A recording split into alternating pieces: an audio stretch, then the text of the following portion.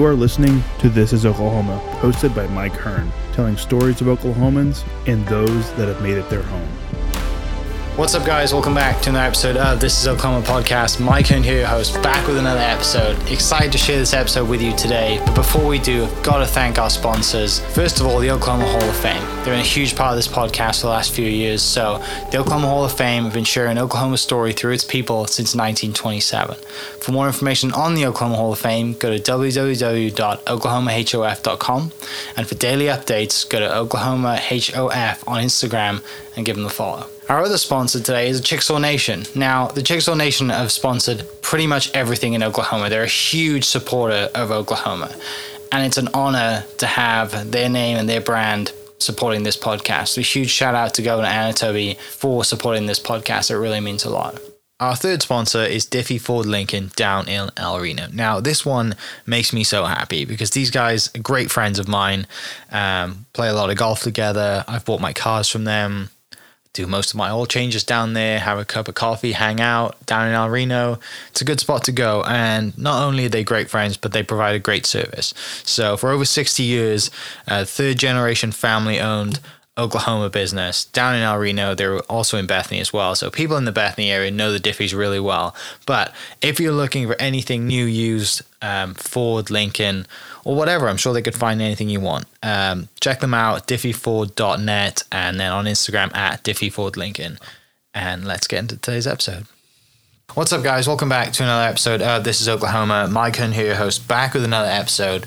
We are at Kimray today in Oklahoma City. You've passed it. You know, if you live in Oklahoma City, you've probably passed it thousands of times driving up and down Broadway. Hopefully you haven't been pulled over by the police who generally patrol Broadway in this area. But Thomas Hill III's on the podcast with me, current CEO of Kimray. Have two friends that did work for Kimray before one of my friends moved to Germany. We were on a golf team together. Shout out Eric Smith. But excited to dive into the story. There's so much about this business. It's been around for a very, very, very long time, which is rare in Oklahoma. Family business is a lot of the stories that we share on the podcast. But obviously, you know, you have a personal story as well, which we're going to dive into. But when people generally meet you for the first time, what's like your kind of elevator pitch introduction? Hi, my name is, how do you start? Yeah. Well, first of all, thanks for having me on the show. Really, really appreciate it and love the work that you do. Man, elevator pitch. You know, they always tell you should be able to tell anybody what you're passionate about or what you're trying to accomplish in the time it takes to go 2 or 3 floors on an elevator.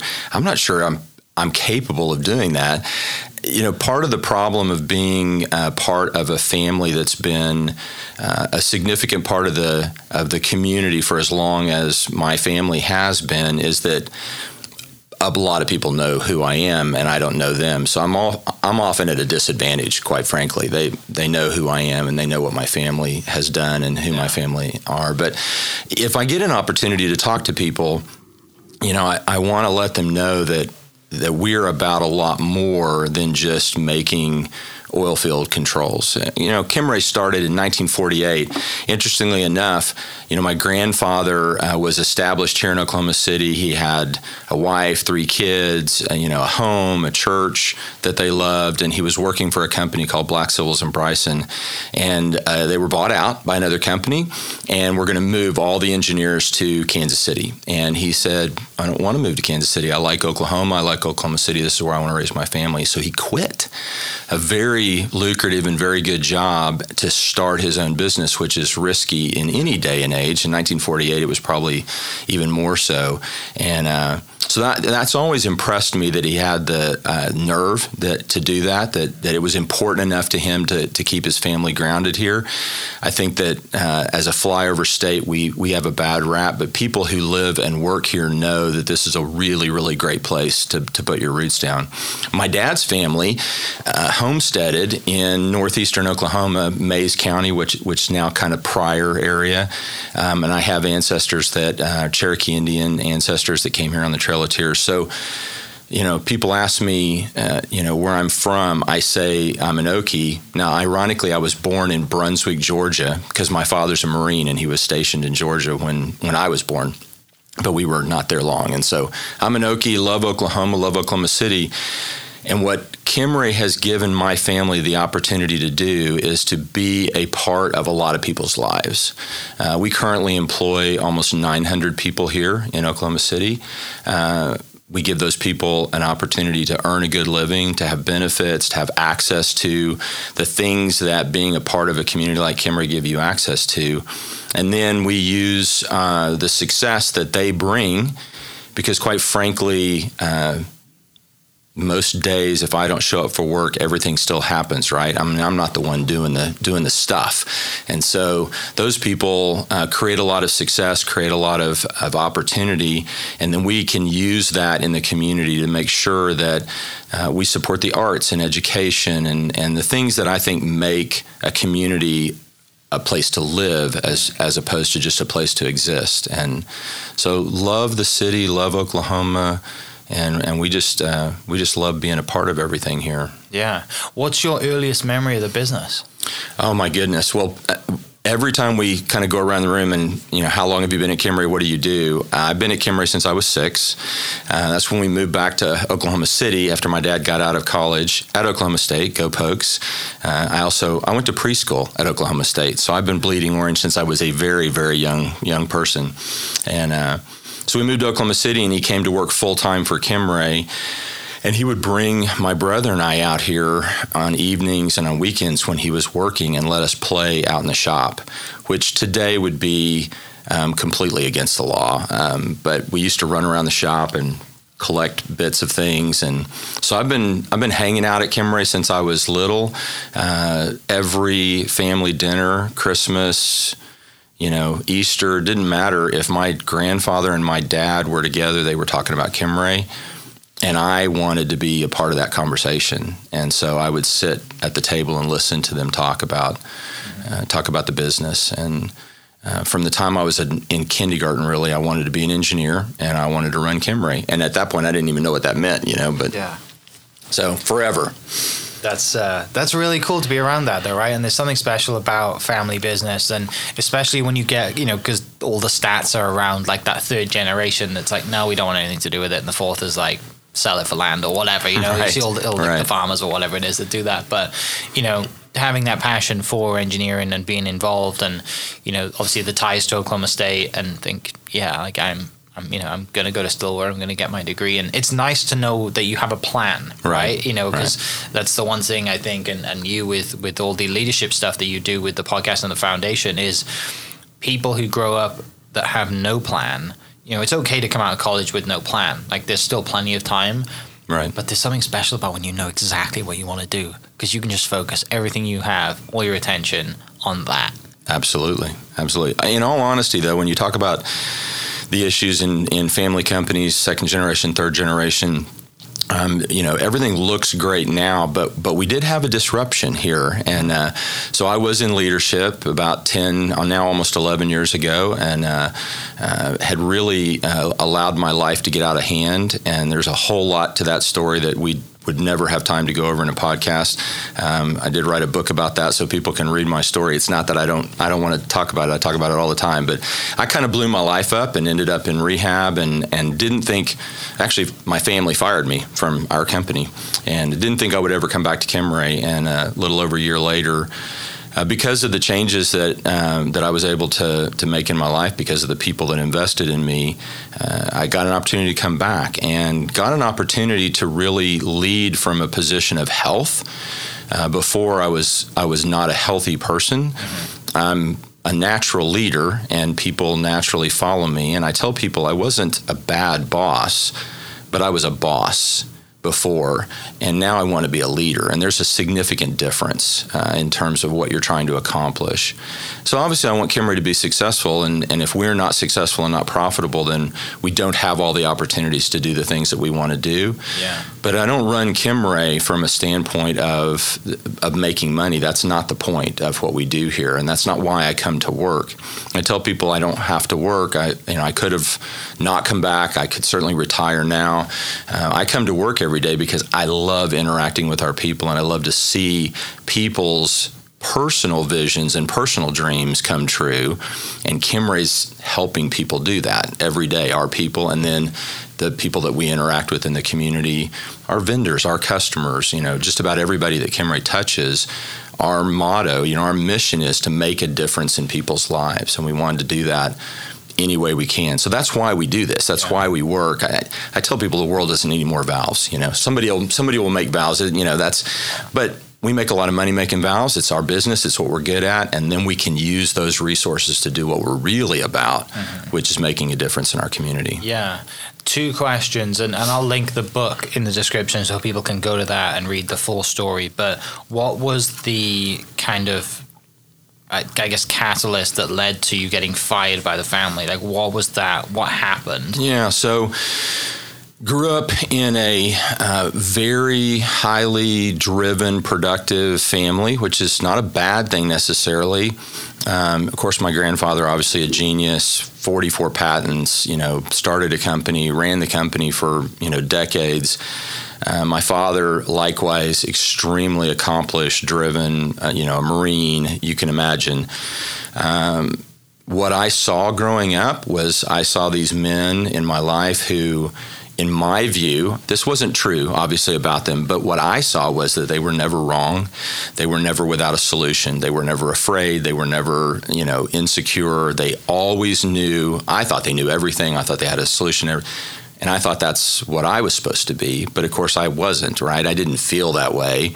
And so that disconnect between what I believed I was supposed to be and what I felt created a lot of turmoil. Some childhood trauma. I grew up in a wonderful home. My parents are great. They're still together, nothing like that. But one of the things I learned in recovery is that trauma isn't always traumatic like you think about trauma. It's not necessarily being beaten or there's a lot of things that get triggered when you're young. And you put all that together, and I grew up thinking that my value was based on my performance and my accomplishment. And that's a treadmill that speeds up on a consistent basis until pretty soon you're running as fast as you can run and you're not okay anymore.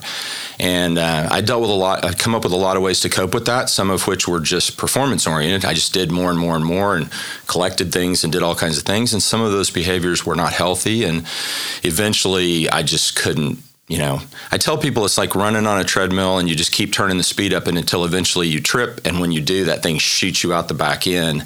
I wasn't doing my job. I was not, there was a lot of things going on. It just finally became obvious that I wasn't okay. Yeah. So. Yeah. It's like that treadmill that that marathon runner that Kipchoge, they put people on it and they're like, hey, this is the marathon pace. See how long you can keep up. And then they finally fall over and go flying. Exactly.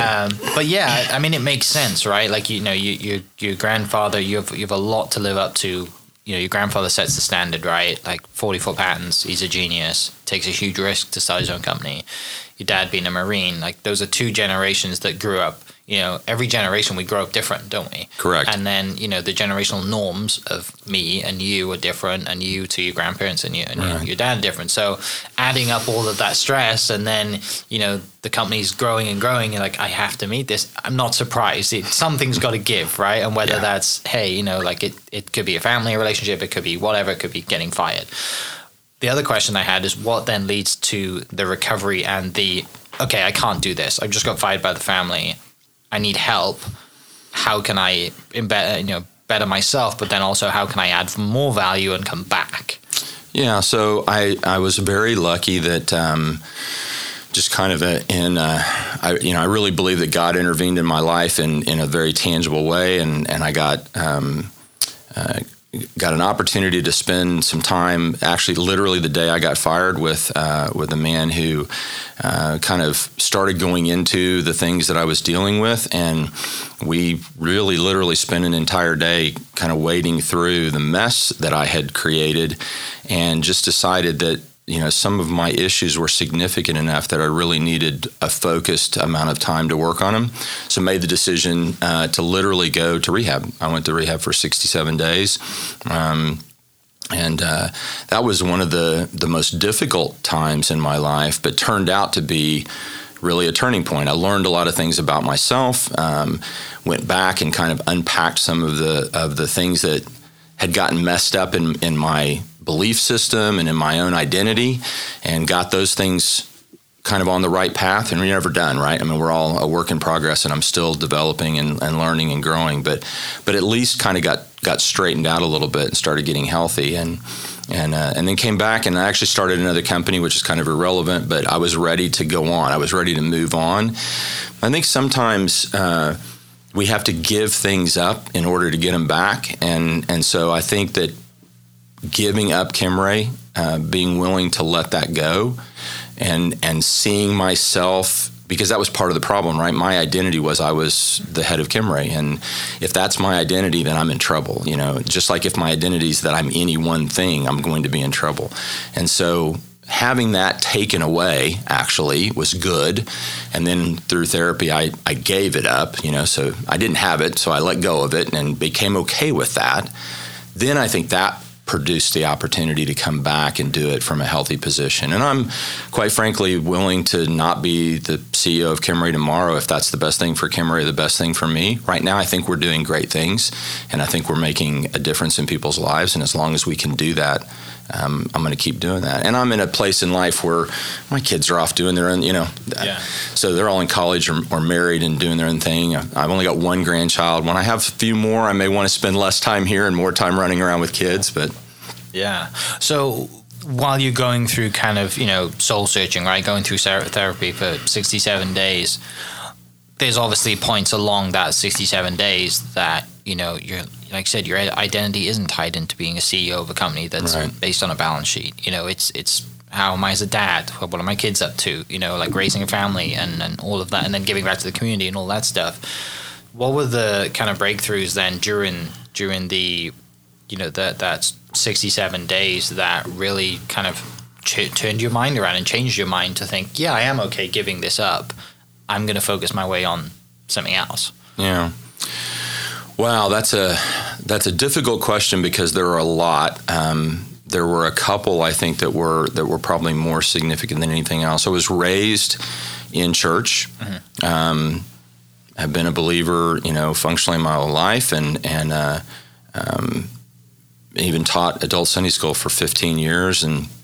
But the reality was it was another thing that I did that was part of a constructed identity, that who I thought I needed to be, and it didn't connect with me in a way that really impacted me as a human being. So the second weekend I was in rehab, a friend, who's still a friend of mine, ended up being my roommate for a while, but he befriended me and he offered to take me to church. He was much farther along in his program, and so he had earned the ability to leave campus on to go to church on the weekend. I wouldn't be able to do that unless somebody at his level took me. And so he offered to do that for me and took me to church. And for the first time in 48 years, I had kind of an experience at church, and I don't really know how to explain it other than it wasn't about the stuff I knew, because I'd studied the Bible and was very familiar with theology. I was very good at systematic theology and apologetics, but it wasn't part of me. And I literally had an experience with God, and we can go on about it, but it just happened, and it was dramatic, and it was intense, and it was very real. And that was kind of a point where I went, okay, that's where I need to be headed. And I realized that God forgave me, which I don't know that I understood forgiveness, and I wasn't willing to forgive myself, which is part of the shame cycle that I'd spent my whole life, literally medicating myself with behaviors over. And that was the point. That was the beginning point for then me to be able to unpack other things in therapy, and I still point back to that, and I'm still impacted much differently by being in corporate worship than I was ever before. It's just kind of things just changed, and maybe the coolest part about it is I didn't understand it and I didn't cause it, because my whole life I've been a control freak, right? Like I set a goal, achieve it, plan, steps. I'm an engineer, I've got a plan for everything. I've got a solution for everything. I see the whole world in a systems view. It's just a system. You can fix it. If it's broken, you can fix it. And I couldn't fix me. I was broken and I didn't know what to do. And I didn't do anything to, that wasn't me. That was something outside of me acting on me. And I think that was necessary for me to go through that. So. Yeah, it's interesting. And I'm sure you come across this as well. There's so many stories like that, right? Where kids have grown up in a church and it's just normal to them, right? Every Wednesday, Sunday, they're there. It's just a social thing. And they don't have that experience that you talked about until later on when they least expect it. Right. And they're like, oh, now I get it. Now this is my walk, right? Or my journey, and it's not just showing up, to see grandparents and friends at a social gathering. So that I'm sure resonates with a lot of people. When you're in for 67 days in doing therapy and doing this, is it with Hope is Alive? Is that the connection?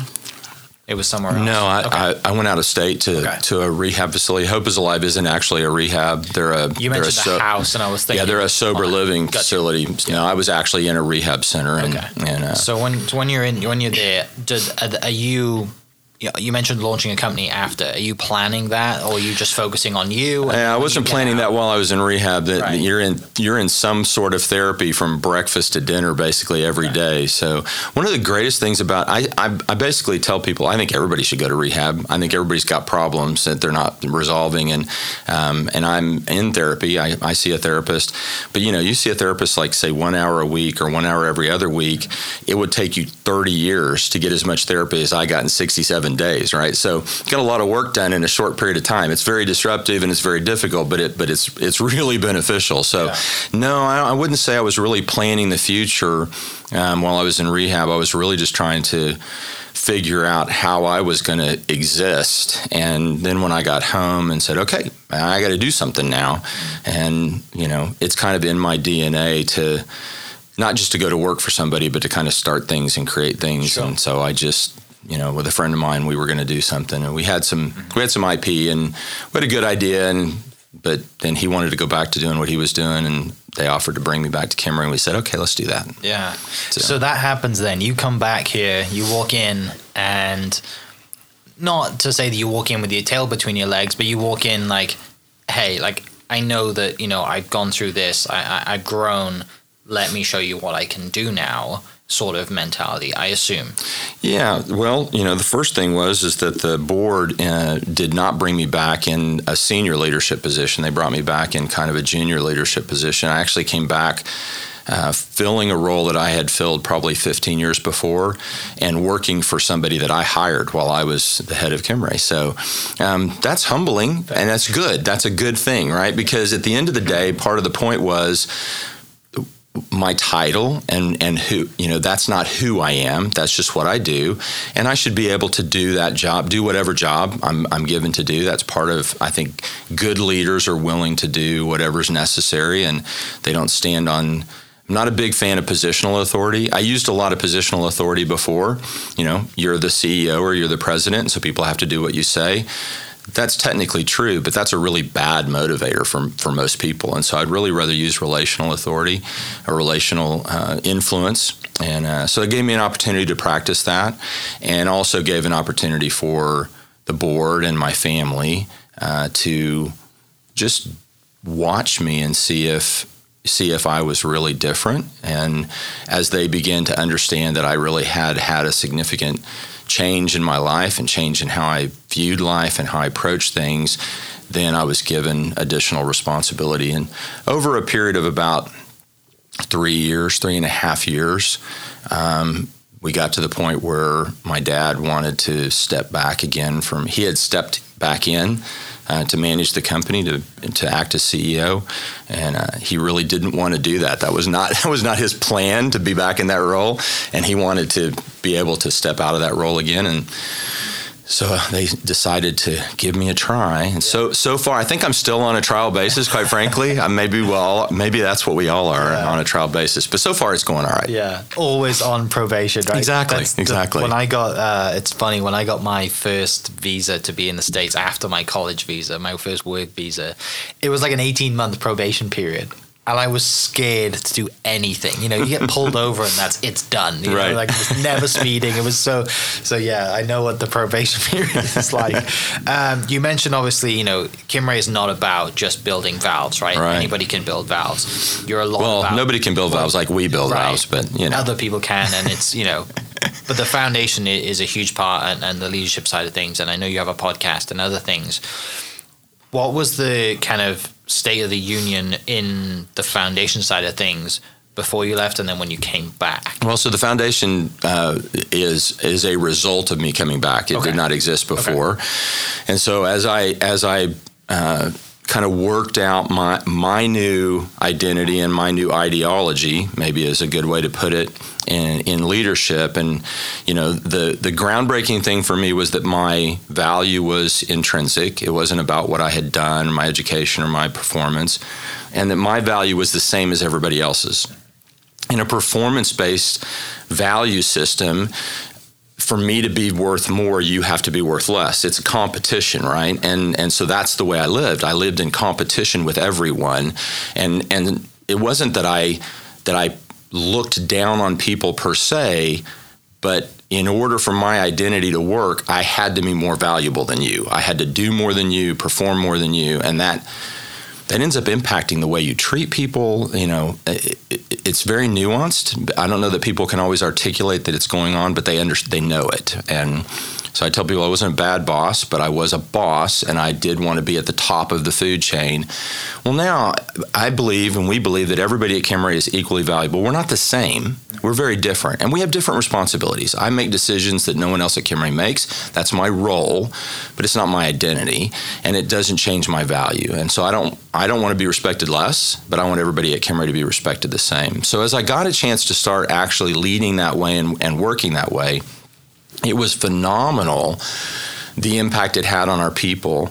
Kimray's always been a great place to work. We've always taken good care of our people, and we've always been very successful at what we do, but we got even more successful. And we have accomplished things in the last 6 years that just far outstrip anything that Kimray has done before.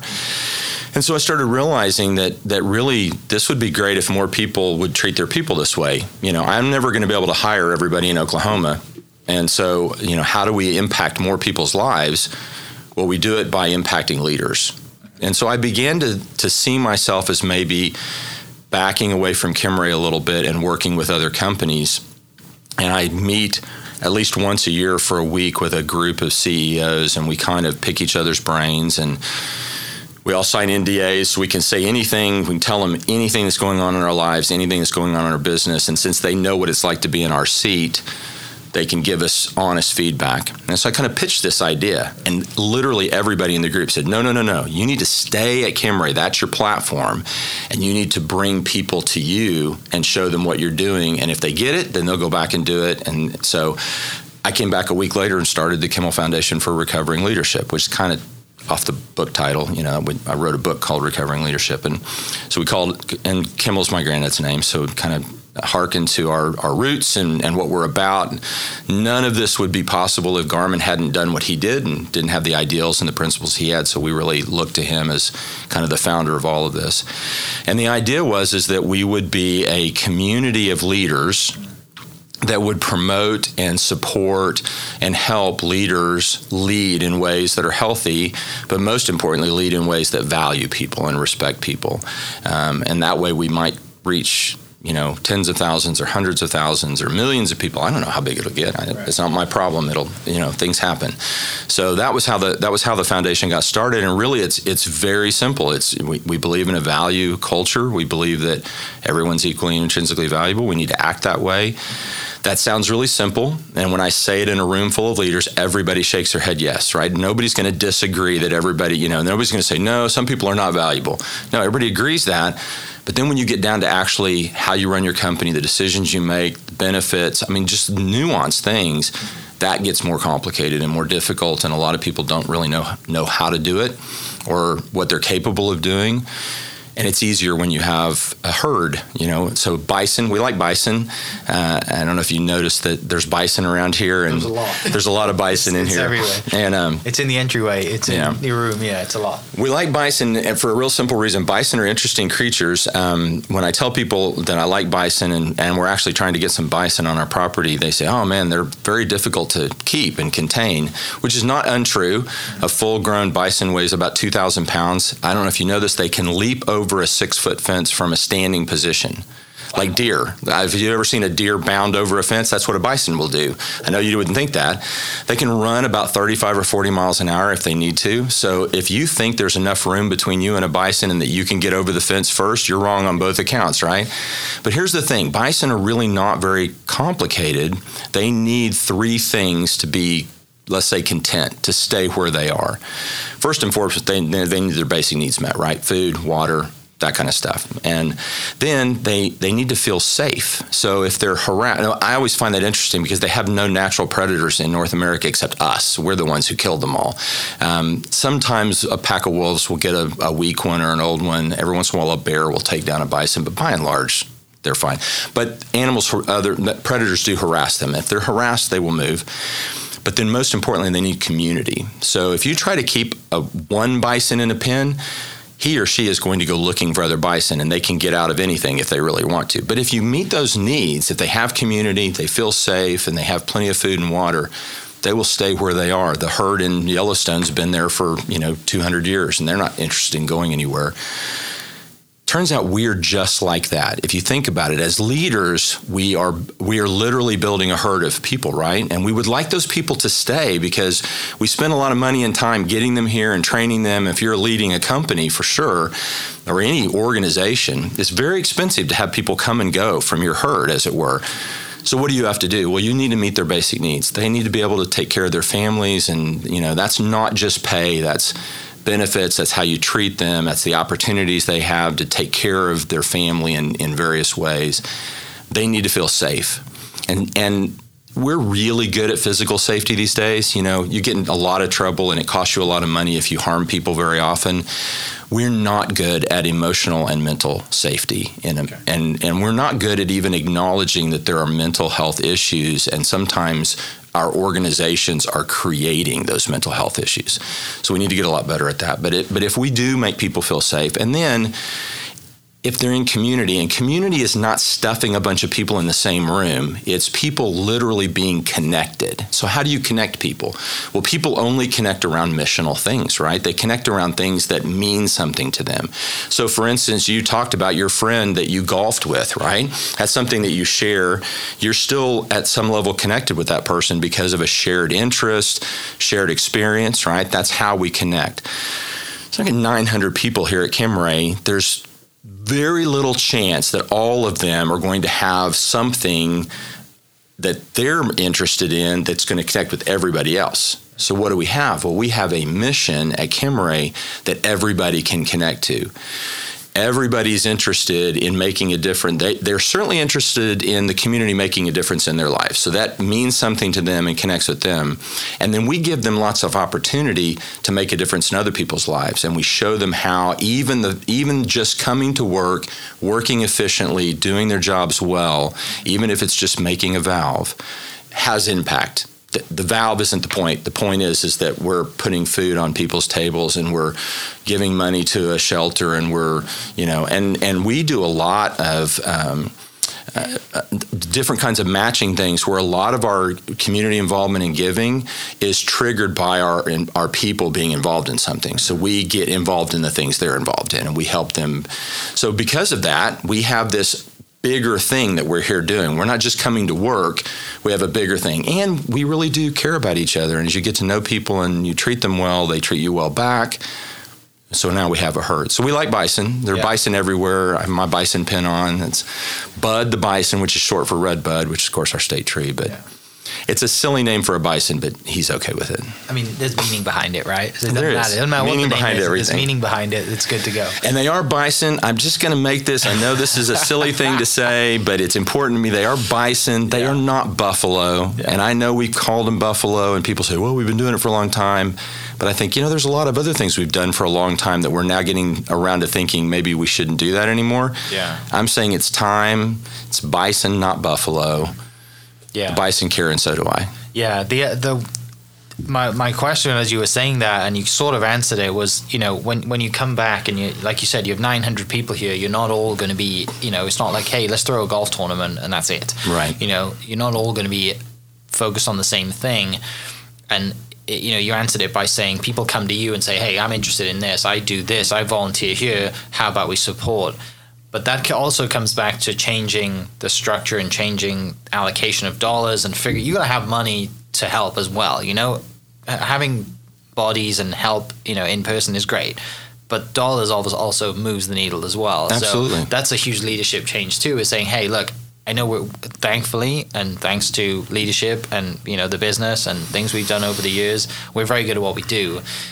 Doesn't matter, you know, do we need, you know, how about we take 5% from profits and now that's our, you know, right. that's our charity budget, whatever it is, right? So it's, you know, when you come back and say, hey, let's do this foundation, it's not just, hey, let's just do this foundation because it'll make us look good.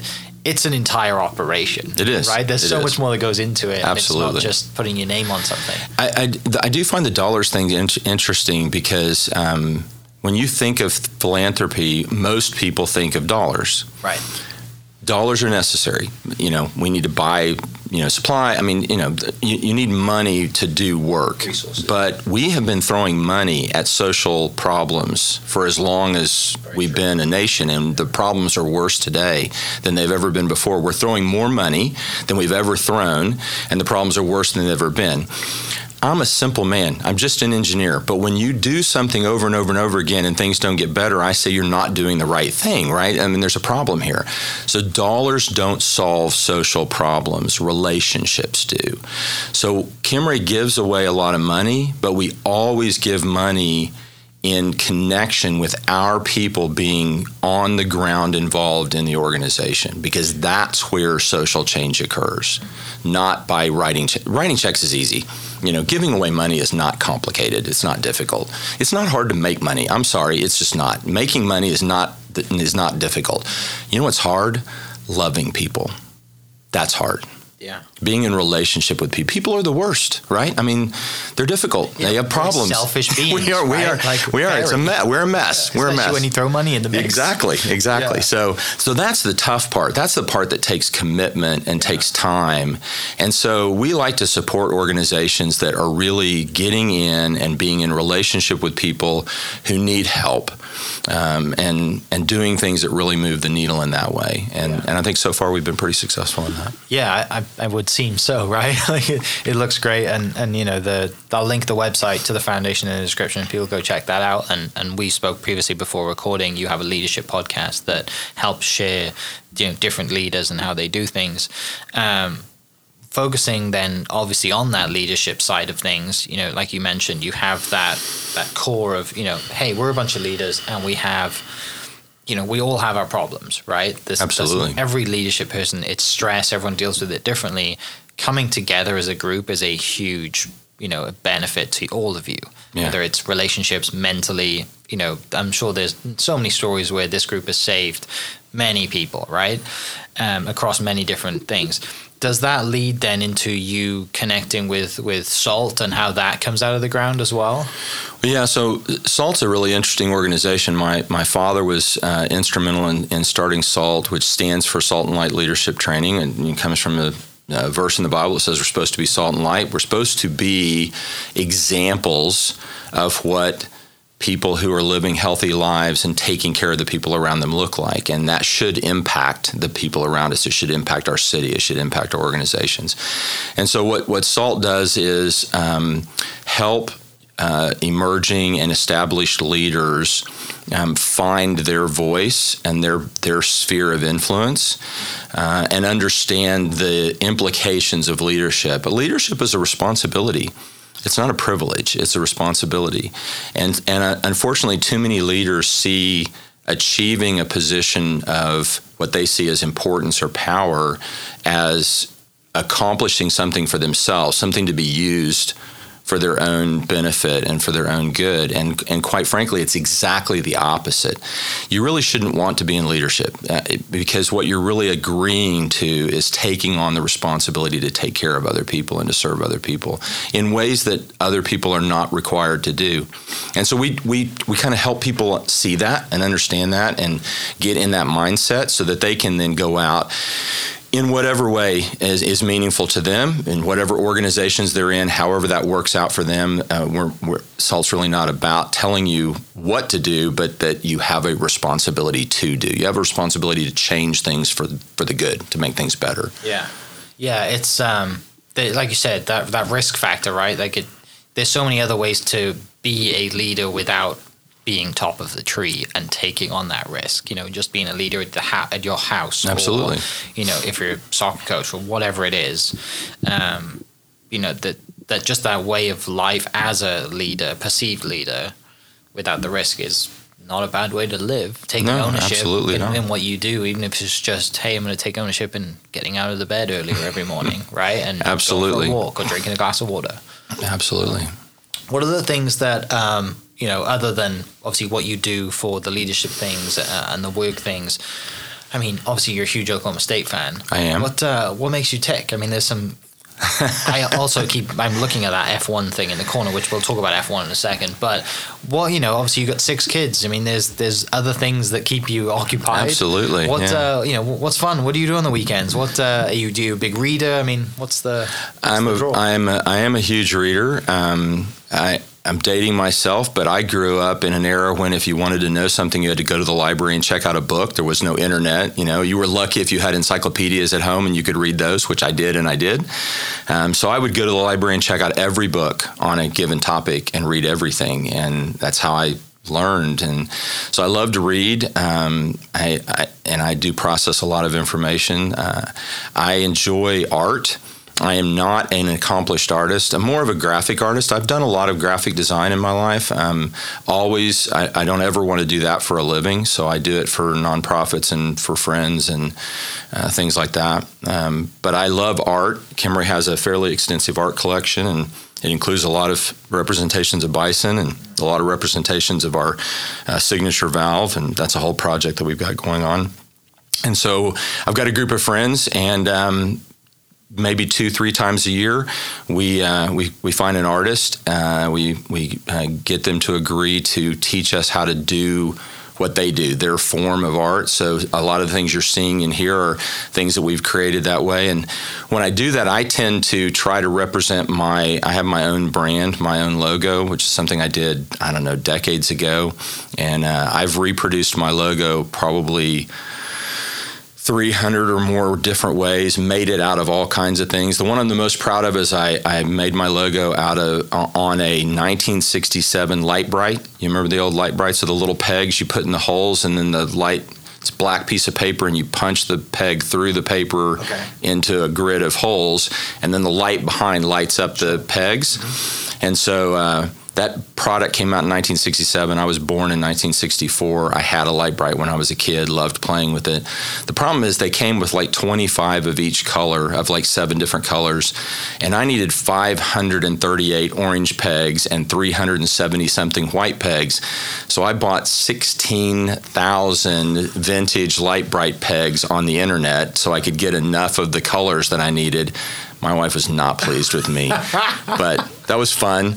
And so I've done everything from that to making it out of cake or, knitting it and I've actually made 3 little books of those. And so I do that. I do art on the side, collect art on the side.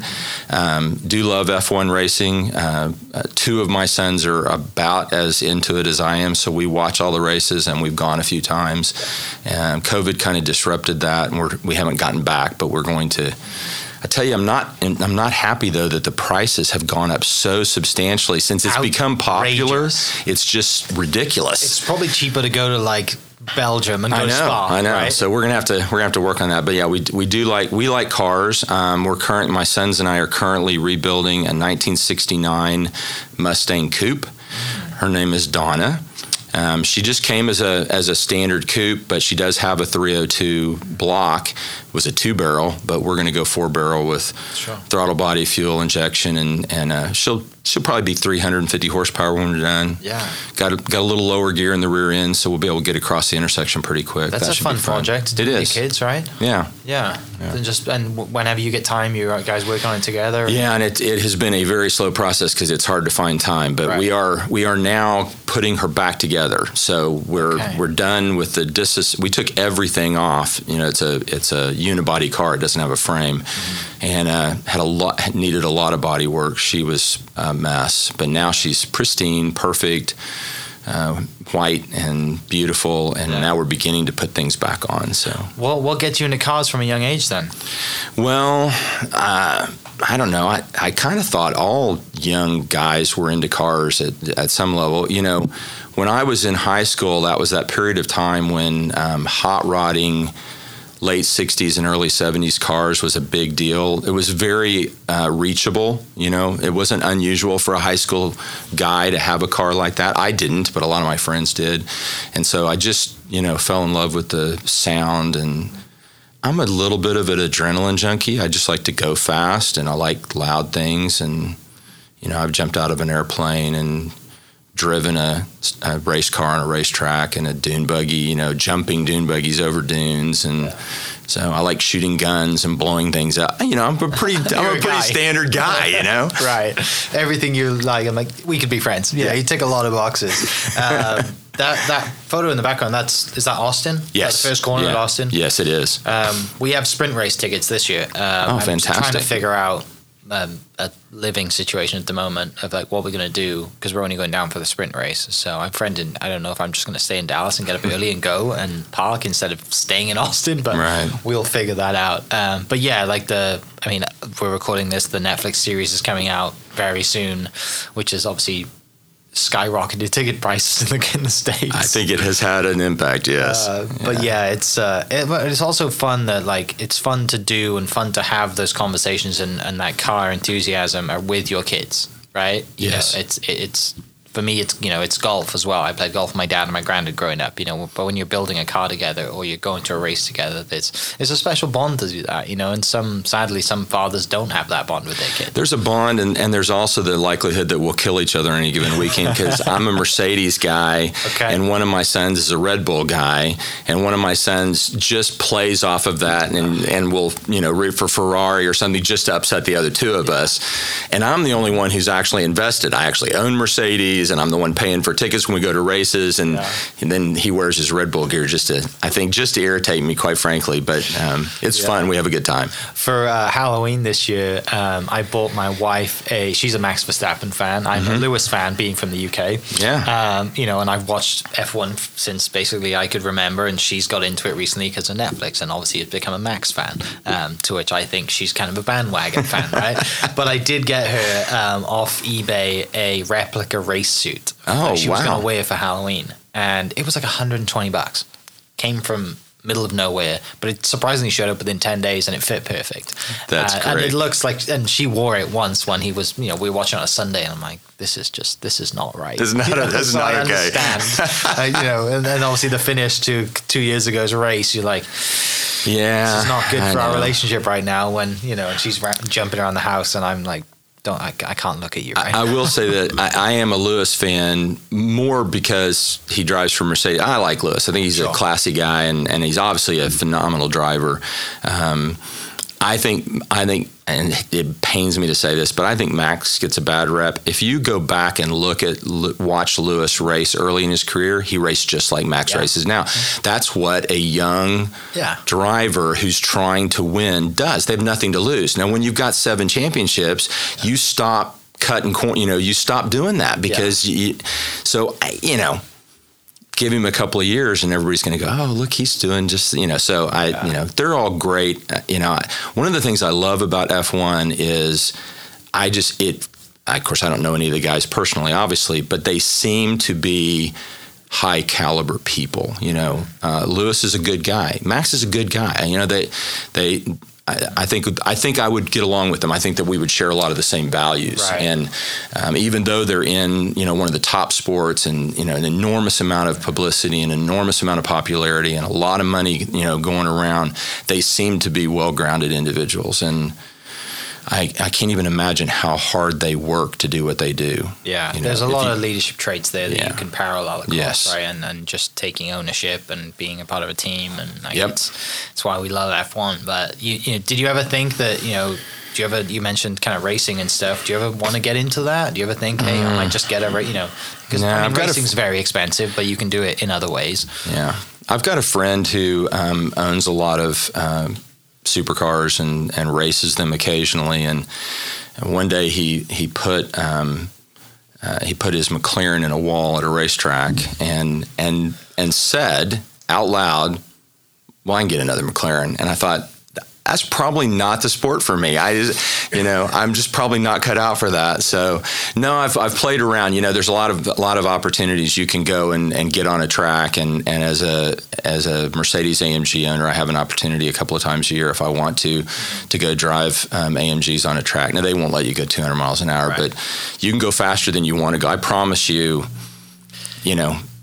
You don't realize how fast is until you're on a track and the wall's coming by at 160 or 170. That's just really, really scary. So it's fun, but I wouldn't want to do it consistently.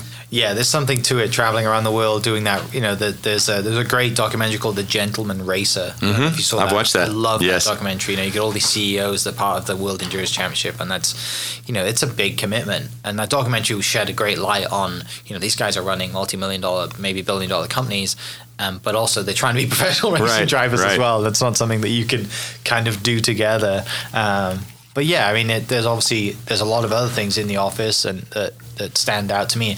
I recognize this is Farouk, right? Yes. I only recognize that because he was recently featured in 4 or 5 magazine. I was like, yes, that's awesome. Love his dear friend of mine. He happens to be my architect, so he's actually done architecture work for me. But love his art and have been a fan of his since really early. In fact, I have 2 of probably of the first 5 pieces he ever made. One of them is sitting here somewhere. So I have some of his earliest work, and then I think in our overall collection we probably have 9 or 10 of his pieces. But this thing you're looking at, this bin of little blossoms, his art is large blossoms made out of small individual flowers that are all made out of several individual petal sets that are all hand cut. He hand cuts every piece of paper. And so for the last 3 or 4 years, every single piece he's made, he's brought me one individual flowerette from that blossom, and I put it in this jar and keep it on my desk. It is amazing. So. Wow. Yeah, talk about therapy. I'm a big Lego fan and was as a kid, and I need to get back into building because it's just fun. But that is therapy, right?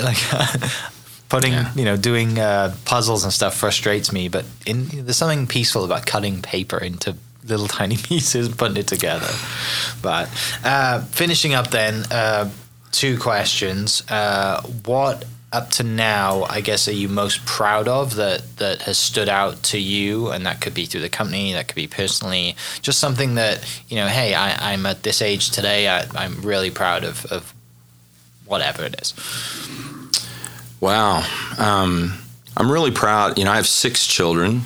My youngest is 18. He's a freshman at Oklahoma State. My oldest is 28 and has my granddaughter. I have 1 granddaughter.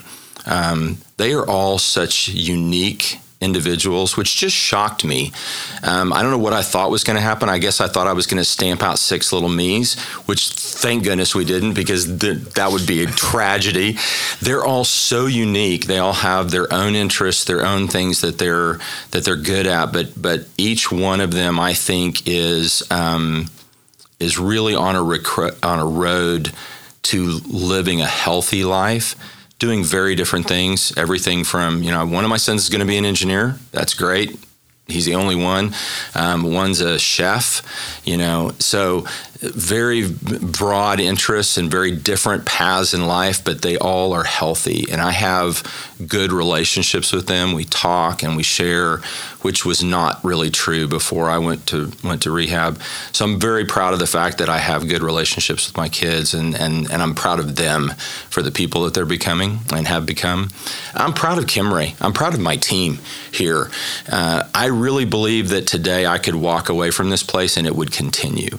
That was not true for most of Kimray's history, and that's not unusual. Certainly founder, when Garmin was here, it was his way or the highway, and there was no shared vision. He had the vision. He made all the decisions. that's necessary at the beginning sometimes of an organization, but that's not sustainable. And that's the difficult part, is the transition. And I think we've made the transition. I think at this point, Kimray will continue to be the place that it is and continue to grow with or without me being here. And I want to be here, and I have a lot more I want to accomplish and want to see Kimray accomplish. But I feel comfortable that if I were to die in a fiery crash on a racetrack, which is not unlikely, but hopefully won't, that this place would be okay. And that means a lot to me. It means an incredible amount to me. And then I think we have created the beginning of what will really be the legacy of my grandfather and my father and Mai's leadership. It's not just this company, but all the other companies and leaders that we can touch through the foundation. It's still nascent, right? We've only been doing that for a couple of years, but it's growing rapidly, and we have an amazing story to tell and lots of things that we can share. But more importantly, as those leaders come together in that herd, they're going to be the ones helping each other and sharing things with each other, and that will take on a life of its own. And again, I think that will become something that sustains itself. So I'm very proud of that. I think that for me is maybe even more significant, that I hopefully have led well here, because it'll have more impact, I think, over time. Yeah, you're right. Like that, once more people come in and you hire more people and people are here longer, they get used to that herd mentality and that culture and that leadership style and community. I mean, naming all the buzzwords here, but they all work and it's all true, and you're right. Like you said, you could leave here today and it could still work. The second question, which I was going to follow up with, is, starting here today, what is today's and this year's kind of focus for the side of the foundation? You mentioned bringing the podcast back when you have some more time and other things, but what do you want that, and you mentioned legacy. What do you want if you could wave a magic wand and, hey, this is what we could do in the next 5, 10, whatever many years? Like what do you see? What is the vision for that to be the legacy? Yeah, the foundation has a number of key kind of components to what we do. Some of them are event based, like putting on Recon, our annual fall convention, which is always about leadership and what leadership should be doing. We're focusing more and more on mental health. We're going to have an event this spring on mental health called Thrive. We also do some economic forecast. We have an economic forecast breakfast in January, and it's different than most because we focus on socioeconomic issues. So we're trying to predict what the economy is going to do. All leaders are doing that, right? We don't know what's going to happen.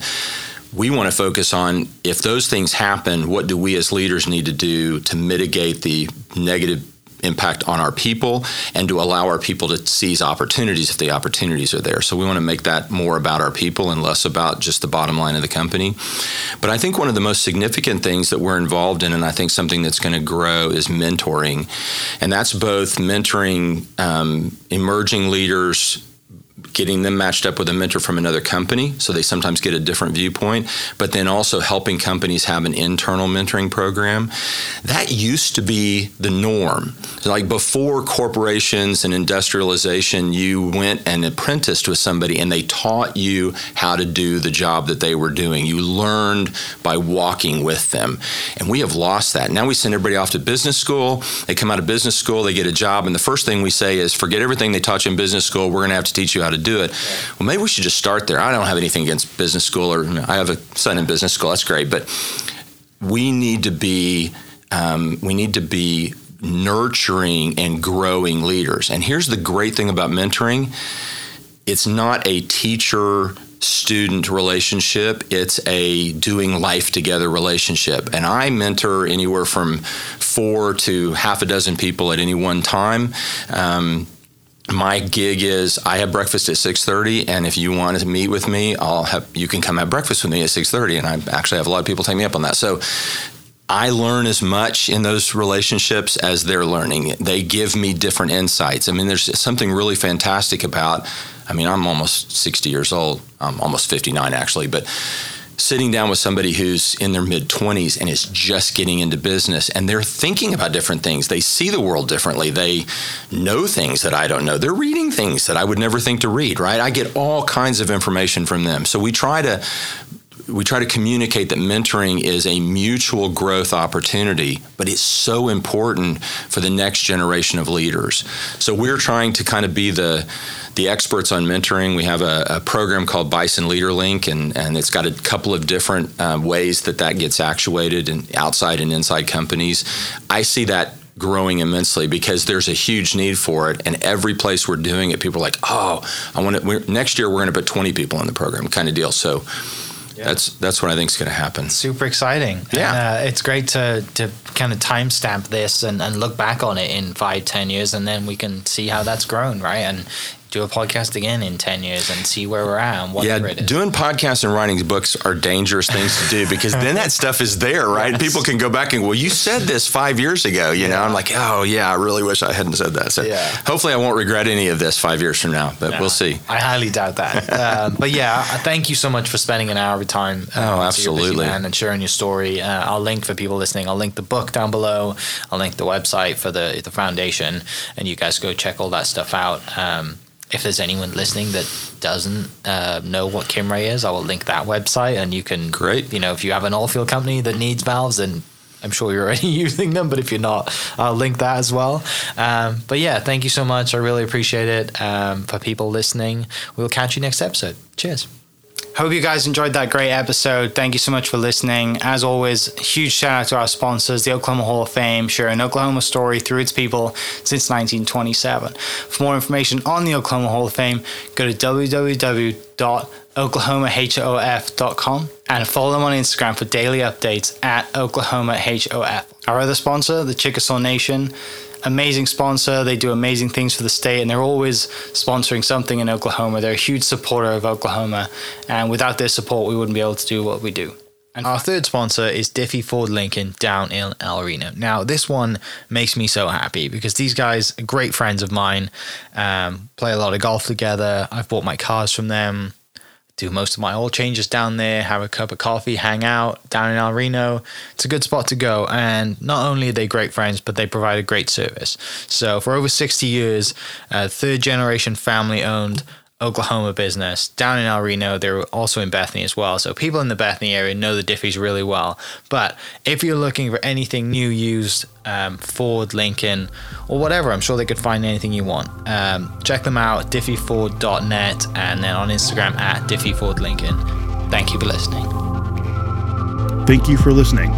We are inspired by those around us and hope that you are too. Make sure you subscribe to this podcast on your favorite podcast platform and leave us a review so we can keep telling your stories. For more great Oklahoma content, follow This Is Oklahoma on Facebook and Instagram.